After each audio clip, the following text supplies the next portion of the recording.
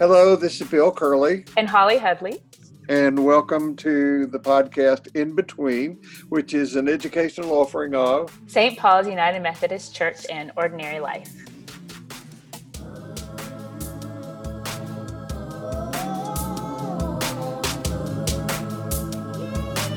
So I'm so excited today because Scott Wells is our guest. Scott Wells is a member of St. Paul's. He attends Ordinary Life.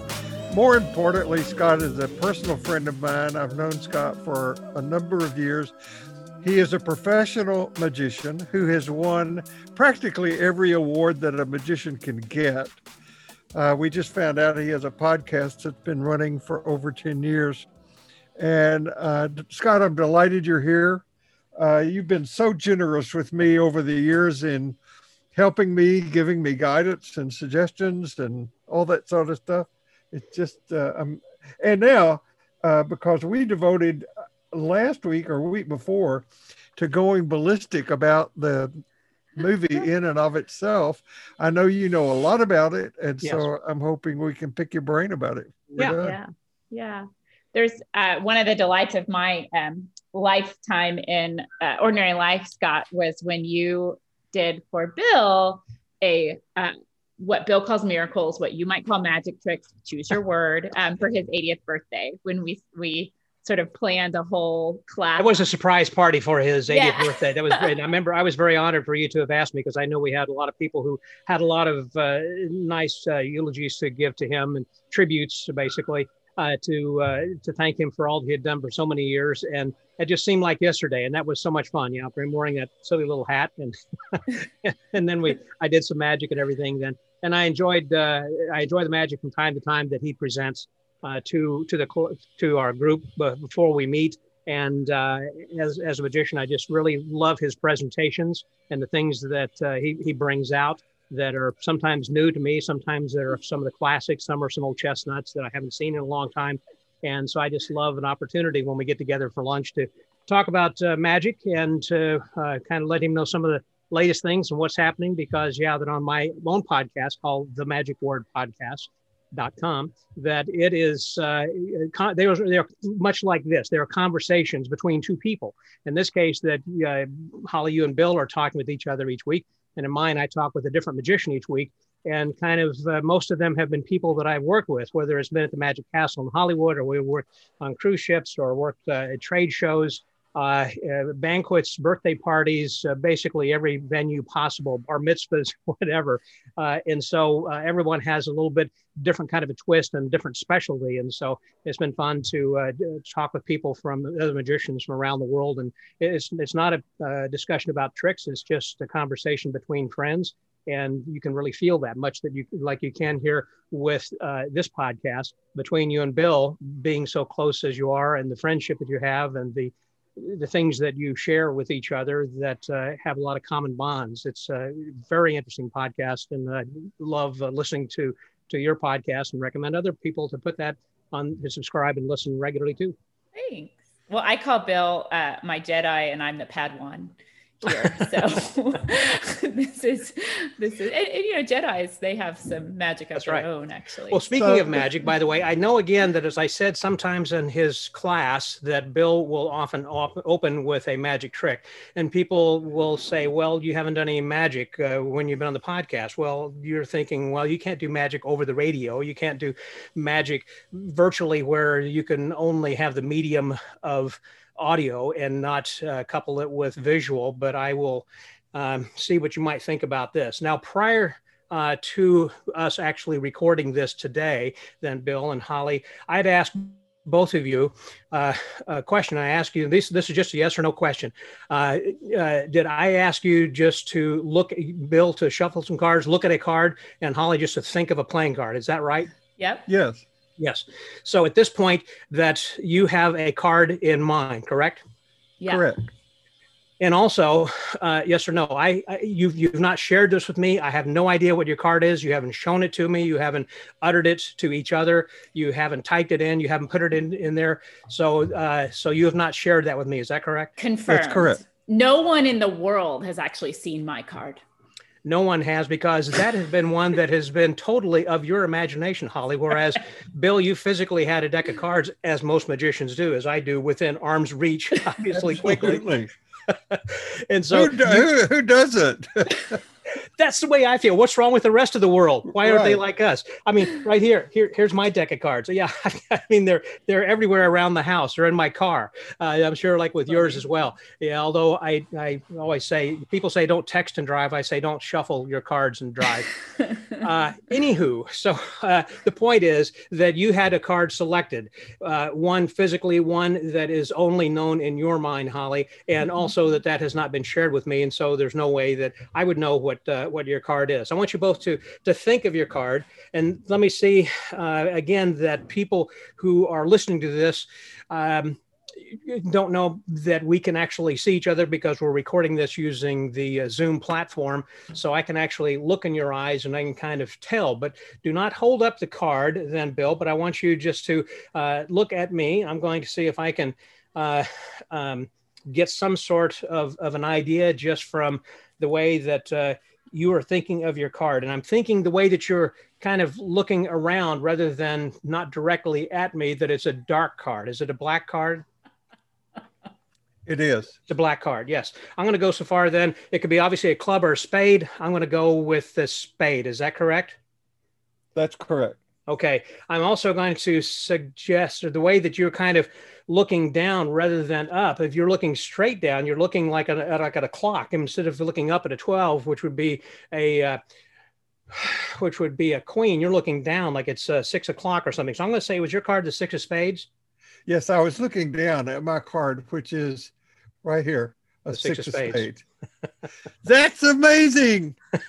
Now, Holly, you have a card merely in mind. There's nothing you can hold up that would indicate to me what card that you are holding. I will say, however, that this is interesting that you are wearing red headphones today. So I'm going to guess that your card is a red card. Is that correct? It is. It's a red card. And also, I know that you have 2 young boys at home. Is that right? Three. Wait a minute. That's interesting because I'm going to say your card was maybe a 3 of hearts. I'm so obvious. Is that right? Yes, it is. Well, there you go. Let me pull it out of my brain here and show you. Confirmed. There you go. Oh, thanks, Scott. That's fun. Fun. So I know that you're honor bound not to tell us anything about how any of the things the magic worked on the movie. I don't know whether they call it a movie. It's a production. It's a play. It's a production. That's correct. It's a film adaptation. I would think, or not even an adaptation. It's a film of the Broadway production. It also slips into like documentary a little bit, kind of documenting his life a little bit. Yes. Yeah. And documenting the show itself. I think that I could count like 5 magic effects that were done in that. And honestly, they were vehicles for one of the most powerful stories I think I've heard in a long time about personal identity. And so much more. And growth. It was, and that's one of the things that we talk about in ordinary life all the time is who are you? How are we to live? Who am I? How are we connected? And it was like in that production, he took people's identity away from them and gave it back to them, expanded, enhanced, in a really moving way. I noticed, and I did, in the interest of full disclosure, Scott and Sherry and I share symphony events together and sit close together at the symphony. And we chatted last Friday night about this.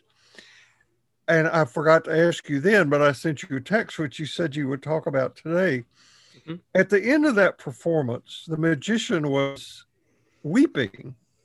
And I wondered, he did this over 550 times on Broadway. Did he end every performance like that, you think? Okay, I have a little insight on that. a friend of mine who was I have several friends who have attended the performance, but there was one who was on the recording. Whenever I viewed it, I noticed that he was sitting there. They'd already called him and he'd already sat down. I called him and asked him about it. This gentleman's name is Pat Hazel. Pat was a friend of mine, magician up in Omaha. And whenever I moved to Omaha, he was moving to Los Angeles. Long story short, was like a head writer for Seinfeld. A very funny guy. He's a very good comedian. And he has his own one-man play and everything. Nevertheless, he was sitting there. So I called him and I said, so what was it like? And he gave me a little bit of insight. And I asked him that very question then, Bill, what do you think that Derek DelGaudio, the star of this production in and of itself, actually reacts that same way, where he has tears in his eyes and emotes the same emotion time after time? And he said, I talked with Frank Oz, who was the director of the production of the film. And he said, as a director, I told him, of course, if you're directing a movie, that's one thing. But when you're going to be doing it over and over and over, it does take a lot out of you, as you could probably imagine, certainly. But so the director, Frank Oz, had told him, I want you just to read the part, say the part as it's scripted. Don't change it. It's good text, it's good script. But as you feel it, and if you feel it, then emote as you feel it as you are saying it. And so, therefore, sometimes he would weep and sometimes he may not. But when you stop and think about that it was a very personal and raw feeling that he was sharing. And so I think that more times than not, I would probably venture to say close to 90% of the time, if it were me, I would think that he probably did emote and did have some tears because it was so personal to him. And I say that because I have a part in my show towards the end where the trick is, I have a length of thread and I tear it into small pieces. And as I tear each small piece, I talk about phases of my life. And I might start weeping as I'm talking about this even just right now. But as I would tear off a little bit of it, then I talk about having lived at home and then left home to go to college, left my parents, and then going from college, having left my friends there to travel to a different state and find a job, and then leaving that job. And each time breaking off little pieces of thread, and then meeting my wife, and then having children. And the old part of life changed. And then with the next part of life, you move on to something else. And then the kids grow and they're out of the house and they're gone away from you. And then you have grandkids. It's a new part of your life. And then, like in my case, my wife had a brain tumor and died. So that part left. And so each time something happens, and at the end, all these pieces of thread come back together to show that it is just life is just one long piece of thread, basically, all connected and interconnected, and each equal parts to each other. My point being is that as I would say this night after night and time after time, and the times that I did, that there is certainly, and that's the abbreviated part of it, but you can get the point that it can be very emotional. And it also is something in which the audience can relate then more to not only your life, your reality, but also they can internalize that. So it becomes something important to them that they can relate to as well, because they had different parts of their lives that they had to leave and move on and had to overcome these problems or whatever that it was. And likewise, as Derek DelGaudio was talking about this in the play, that I believe that he was sharing his personal feelings, and as he did, then we can relate to that also, and it makes it more relatable when you have a personal story that you're telling. So the answer is that he did 552 performances, and I would imagine that most of those that he came to some emotional conclusion like that. So if just to be clear, if anybody's just joining us, or if anybody's not seen this production called In and of Itself, it's on Hulu. It's worth getting Hulu for a free trial just to watch it. I have watched it now twice. I picked up something each time. Holly and I have recommended it to scores of people. Everybody except one has had an enthusiastic response to it. And that one person was an adolescent. And it made me think the adolescent does not have, I'm not putting the person down because I love him a lot, but the adolescent has not had the experience, the life experience to be touched as profoundly as we were in seeing the thing. Now, I got to warn you, Scott, Holly is likely to put a question to you about the letters. I am. I got some stories about that too. Yeah, but I wanted to remark on two things that you actually said that you tied into your own shows, which is the idea of vulnerability. So being willing to sort of, there is this, we watch actors on screen all the time conjure emotions about characters that they are playing that aren't them, right? So that definitely can be practiced and done. But then when there's the way that I think that is done is when you can actually relate to the thing that you're saying or doing. And the second thing you said, you were talking about the use of strings in your own sort of story. And I keep thinking about the theme of continuity in and of itself, that there is a continuous story that is shared from night to night to night to night, because Mr. or Mrs. yesterday returns today, Mr. or Mrs. tomorrow returns the next day, right? And so each person kind of has a thread that they're in continuation with this show or this narrative. So in some ways it doesn't happen in a vacuum. It keeps going from one day to the next. And, in talking about the strings as you were, when we can relate to one another in this continuity of life, then there's more vulnerability. And it doesn't end either. Yeah. That is passed on to others with whom you have shared your story, and they pick up with their story and add to it, much like the book that those people were taking and completing how they felt that the show might end. Just as whenever people go home, they might complete the story thinking, well, I wonder how this magician's life is going to end. He shared this up to this point. He's still alive. He's going to do more. They don't know at that point what else I have planned. And likewise, I think that you're right, Holly, that there are individual threads and we each have our own length of thread, and that we have a time that we can share this then with others and tie our thread to someone else's and carry on from one generation to the next by passing on their stories also. Before you grill Scott about the letters, I just want to say one other thing. In watching this drama, I learned so much. And I think one of the things that I arrogantly feel is that I kind of know it. I don't mean that, but I have used that story of the elephant and the blind men off and on for 50 years. And never, ever have I thought about the fact that nobody has ever told that story from the elephant's point of view. And that just blew me away. So we are so often putting our projections and assumptions onto other people and not thinking, oh, what is this like for them? That's one of the highlights of the whole thing for me. Did you have a response, Scott, to the sort of elephant story, if you will?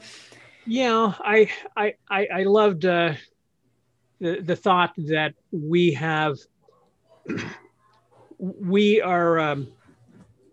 put people in a box. Whenever you're at a social gathering, one of the first questions, if they're not talking about, hey, how's the weather? What about those Astros or whatever, that their sports or something? It's like, if they don't know you, people are trying to find a common ground. But unfortunately, I think that one of the things that people ask erroneously is, well, what do you do? And it's not just so they're looking necessarily to have some commonality of social response, but also it's like, what box can I put you in? and then I can move on. Maybe perhaps where are you in the economic Right. hierarchy, et cetera? Are you worth my time to talk to? And at what level of education do you have that I should respond and ask questions or whatever kind of a thing? So unfortunately, that we do tend to put people in boxes, and we have built those boxes through our own experiences, our own environment, our life story as we have been growing. That's where stereotypes come from. And so same thing like with the blind man and the elephant. Okay, well, it must be a snake. It must be a tree trunk, et cetera.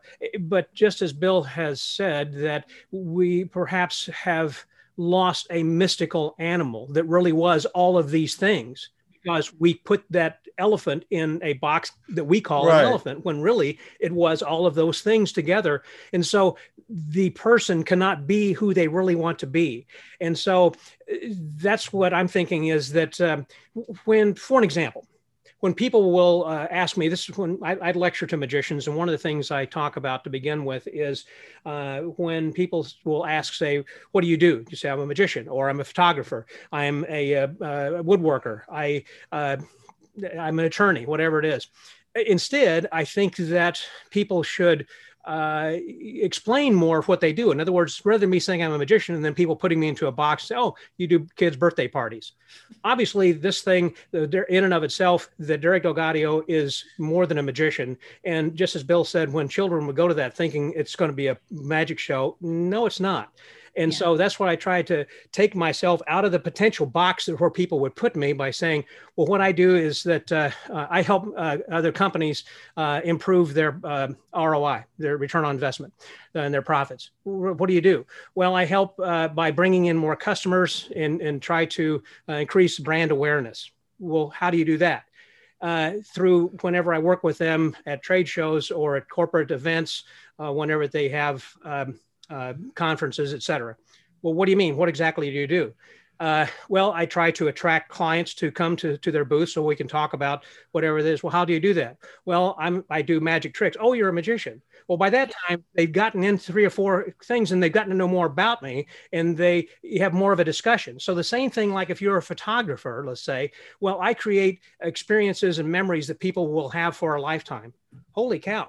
What does that mean? And you suddenly pique their interest. And so I'm appealing to people, to whenever that you are talking to people, don't define yourself. Again, like with this movie in and of itself, or this play, that it's just a 1 word or 2 words. You know, I am a beauty queen.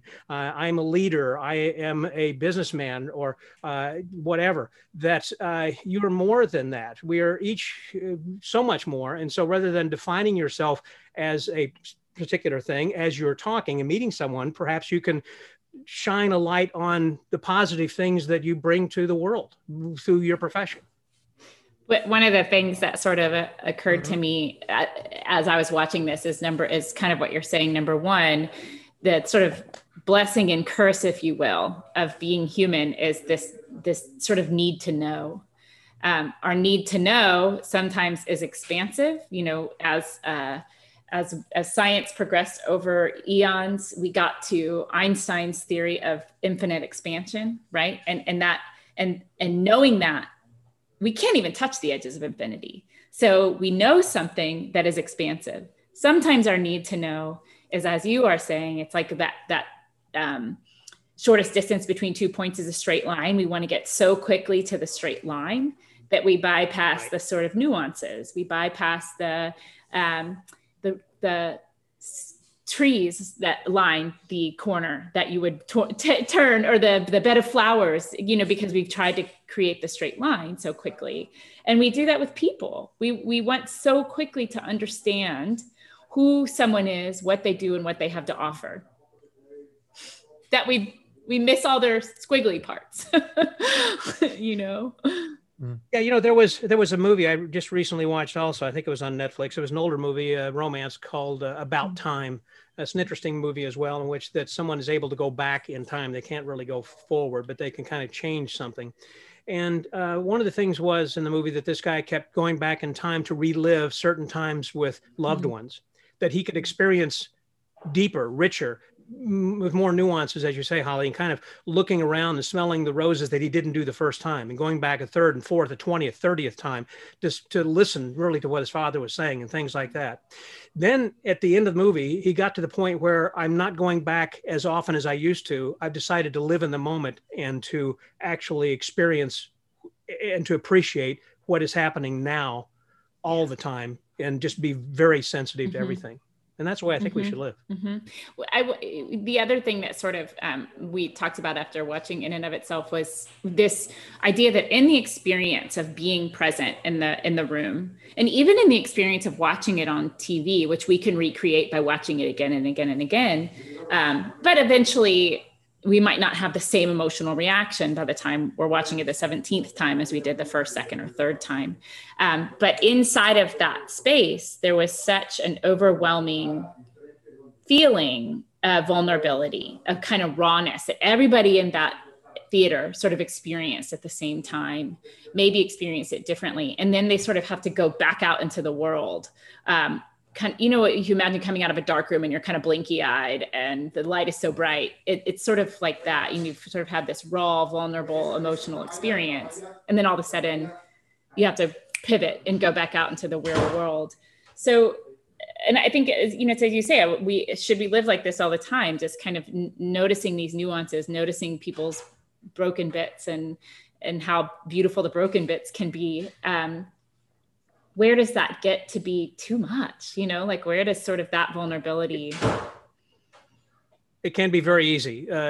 You can slide down that. And everybody wants to help everyone. And if you listen to everybody, you're not going to be anything. You just need to still be your own person. But it's also good to be a good listener and maybe not to ask questions, just to be there. It's what people say a lot of times. Well, I don't want to visit someone in the hospital because I don't know what to say, or I don't want to visit someone who is at a memorial service because I don't know what to say. That's not the point. You don't need to say anything. It's just being there and being seen and knowing that the people know that you're there and you love them,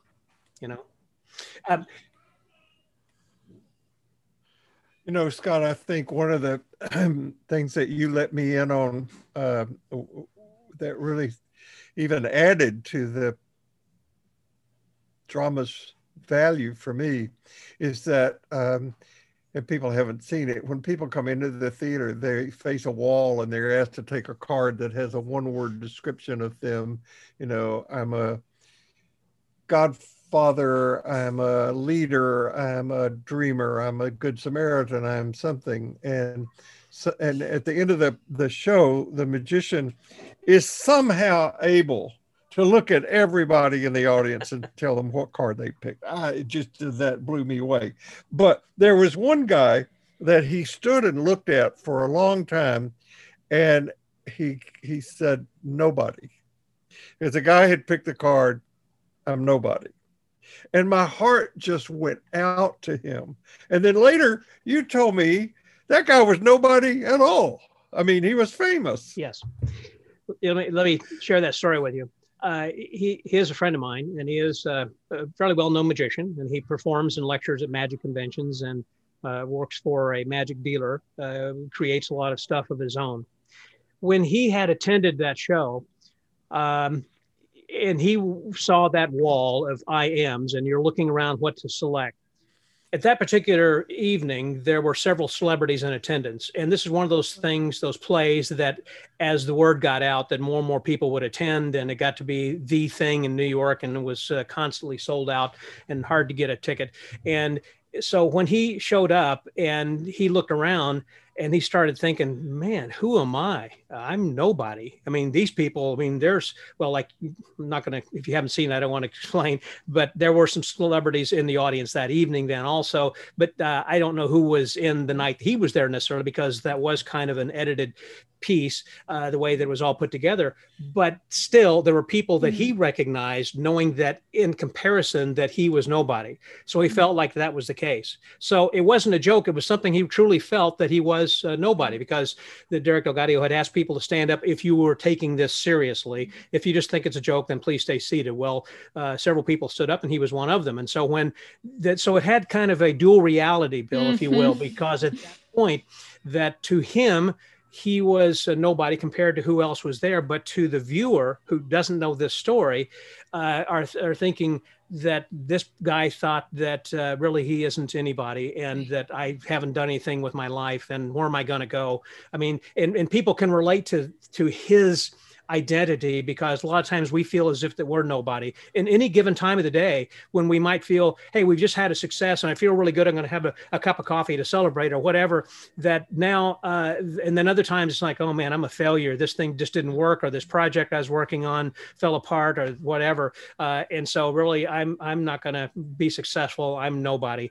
And so we all feel that way at one time or another, and that's again, I think, part of what this in and of itself tells us, is that we do go through these identity crisis, or periods of identity crisis, of trying to determine who we are at any given time, and not that we are going to stay in that position, but we're going to move on probably to someplace else, is kind of the encouraging end of the story, that I am more than just this. So I may be nobody right now, but I'm not in the long run. So that's a little insight on that particular one. Just also, the shifting terms of our identity. Had that same Exactly. person come 2 weeks later, he might have chosen something very different, so there's like the box of our identity. What do you do? Well, I'm a magician. But day to day,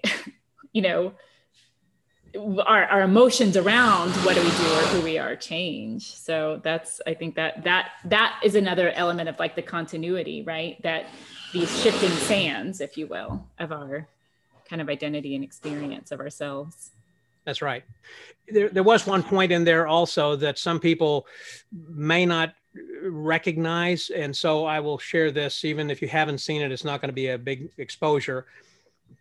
But when Derek looks at one gentleman and says, brother, you're my brother. And he sits down. The fellow was wearing a ball cap, and he really didn't show his full face. It just kind of saw from the side. You didn't see who that was, but that was David Blaine. And so many of you who maybe listen to this should know who David Blaine is. If you don't, he is a magician, had several television specials, and anyhow is quite well known.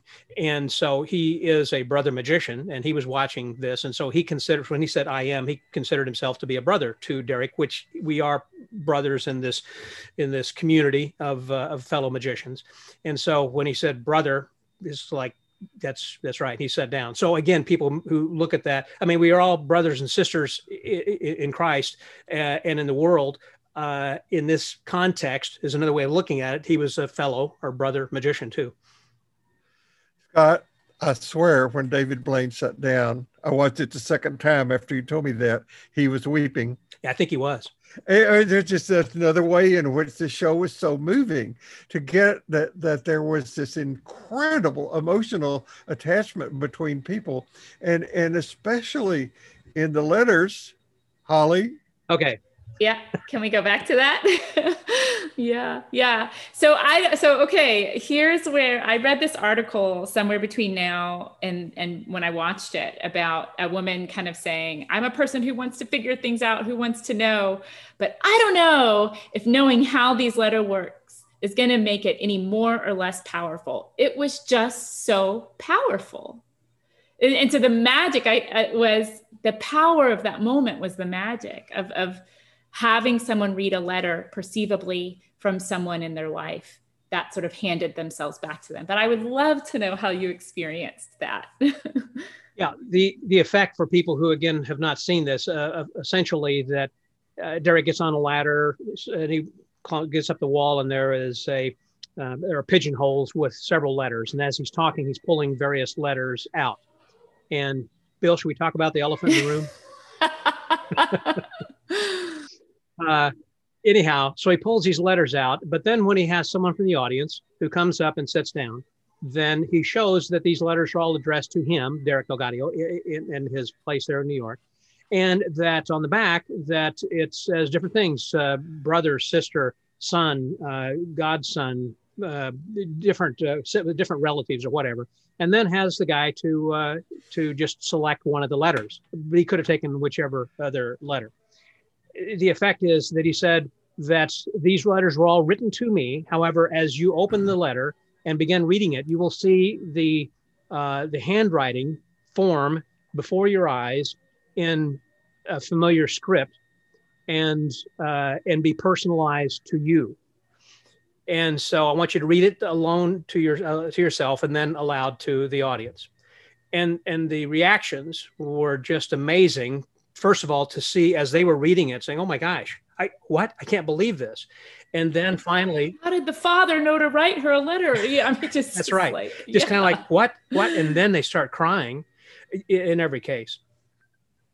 And so here's another insight that my buddy Pat Hazel was telling me. So he was watching, I think, one of the performances, and I'm getting goosebumps thinking about this. He was saying that, so he chose a letter that said father. And he looked at the back of the letter and said father. And the guy said to Derek, I don't have a father. And he said, really? He said, well, open it up and just read the letter. He looked at it, he started reading it, had the same reaction, started getting serious and started to cry. And then he read it aloud. And as he did, it talked about important things in his life and things that were very personal. And then at the end, it was signed, Benjamin, your stepdad. And then Derek said, so who's that from? And he said, well, it's from my father. And he said, I thought you said you didn't have a father. And he said, I do now. So again, this idea of like handing someone's identity to them. Did you know? Oh, I love that you're getting, exactly. I'd love to know what's coming up for you right now. For me? No, for Scott. He had a moment. Yeah. Well,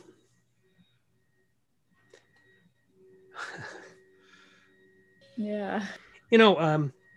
Whenever that my wife had passed and that I found a letter that she had written to God in the Bible. And I had Bill to deliver some words, and I asked him if he would read that because I couldn't. And I don't know if you remember that, Bill, but I do. Yeah. Anyhow, I thought that was amazing that she was writing a very personal letter that I was able to later hear. Yeah. Wow. That must have been really powerful then for you to be a viewer of watching these letters be unfolded. Right. Yeah. Thanks for sharing that. So I think that, again, those the letters and the whole play is something that everybody will have something they can take away that is personal to them. Mm-hmm. And there are several things in there, as Bill said, watching it a couple times. I mean, I know people who have watched it well over a dozen times. So if you're going to just get the 7-day free trial with Hulu, watch it 7 times. You got to watch it every day, or think about it and then come back that night, watch it again, watch it 2 or 3 times a day or something, because you might get something else out of it. But even whenever I discuss this with people, that I get a little bit emotional, that I'm one of those guys that cries over McDonald's commercials, or Hallmark commercials or whatever. The ones that always got me were the Tyson's feeding you like family. It's a chicken commercial.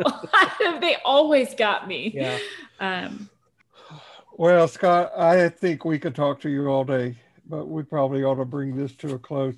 I tell you, I have seen Scott's stage show 3 times now, and of course we've done what magicians call sessions together over lunch a lot, but I would like to point out that there's a real difference between somebody who does magic tricks and somebody who does magic.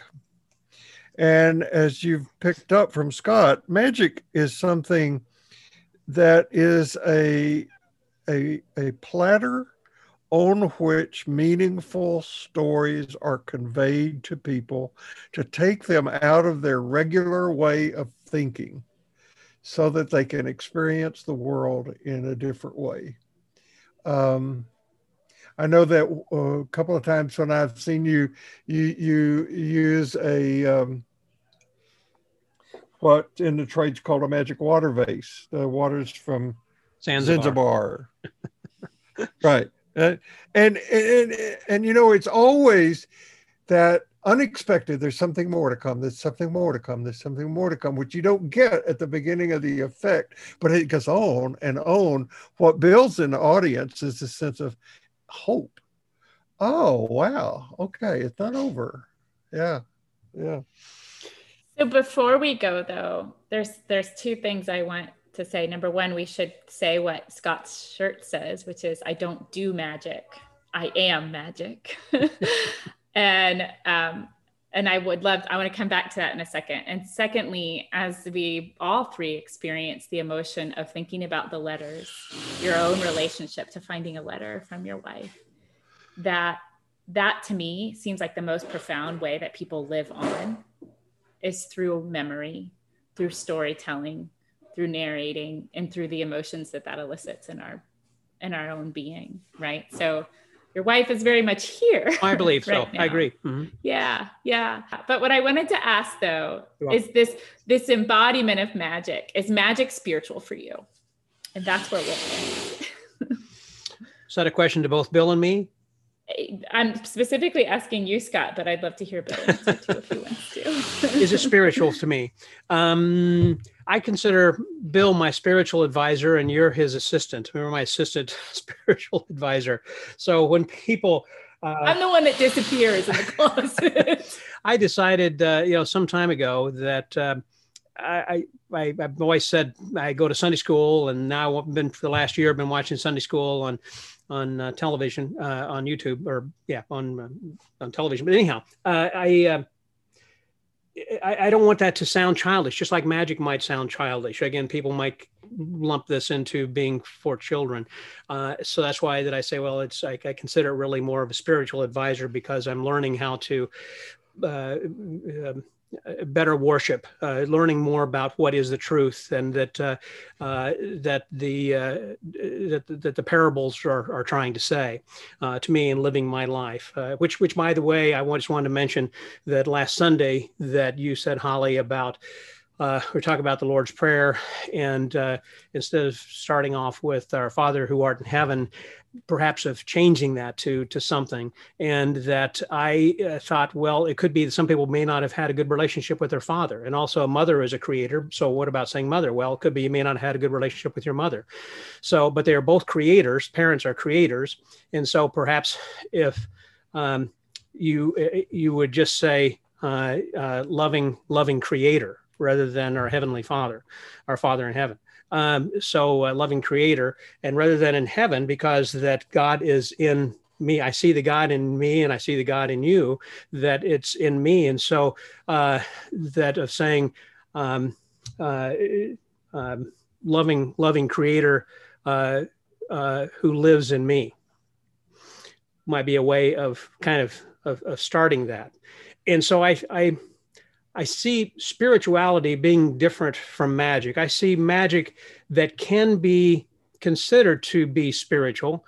I think also it can change lives, just like podcasts can change lives. I know that for a fact that mine has. I've had people who have come to me weeping and telling me that they have heard things on my podcast that has changed their lives for the better, and help them with their relationship with their children, or got them involved in their kids being more extroverted and getting involved in things, getting out of the house and being involved in some other project or whatever. And so I know that I've changed some lives, and I just through the podcast, but also through times whenever that you are doing magic, you never know who you're performing for. It could be that when you're talking to someone at a restaurant, you're interrupting a conversation that could be the last meal that person is having before they go into hospital for a cancer or a heart surgery or something. And it may be a family thing. And so that you are making that potential last supper something special for them. So from that standpoint, that it then becomes spiritual, but many times you don't know that's the case. We are lucky if we do hear that sometimes, where people would say, thank you. You don't know what that just meant to me or to my grandmother, because I've never seen this autistic child laugh like that or engage. He's never asked people questions before. To see people light up like that you can change lives. So it's spiritual from that standpoint. It's not something that, I mean, magic is all sleight of hand. Sometimes people will ask me, well, isn't 80% of that really just tricks and sleight of hand? Well, no, it's not. 100% of it is. It's whatever you make of that, I guess, if you want to build on that. There are so many different areas of magic where there's going to be sleight of hand, whether it's illusions or escapes or whatever, mentalism, etc. But whatever you choose, will be something that is for you that might help to change your life then also. So anyhow, I don't know if that really answered your question, but it's spiritual sometimes for me, I guess, but other times it's just methodical of just rehearsing and practicing those sleights of hand. What the spiritual and maybe the magic is that what happens in between you and that's true. Yes, sometimes that you can get in the zone where you're rehearsing and you're practicing and move over and over until it becomes so habitual that you're not thinking about it, and so that becomes more spiritual because you can think about other things rather than what your hands are doing. Yeah. But Scott, what a joy. It's been a pleasure getting to know you over the years in ordinary life and just being able to interact with you in this way. And I think both you and Bill are kind of, again, I think about magic being what happens in between you and the audience, you and the people that you love, and that's the spiritual experience. So thanks for sharing a little bit of your insights with us today. I'm honored to have come on, and hope that it was kind of helpful. I want to encourage people to not just watch this, but to the show of in and of itself, but also to take it to heart and to see how it would apply to your life and how that you can actually take more time to smell the roses and appreciate those around you. And when you have an opportunity to give them a hug and a kiss, please do. And give them an extra one for me, since I don't have anybody here, to hug it. So it'd be great to interact with other people. And so be aware of what's happening, and don't worry about who that you are right now, because in a few minutes you're going to be somebody else. So we lost Bill right at the very end of our podcast. His audio fell out. I'm sure he would have wanted to say goodbye and thank you. And we're so glad you joined us today as we got to talk to Scott Wells. Thank you. Thanks, Holly. Thanks, Bill.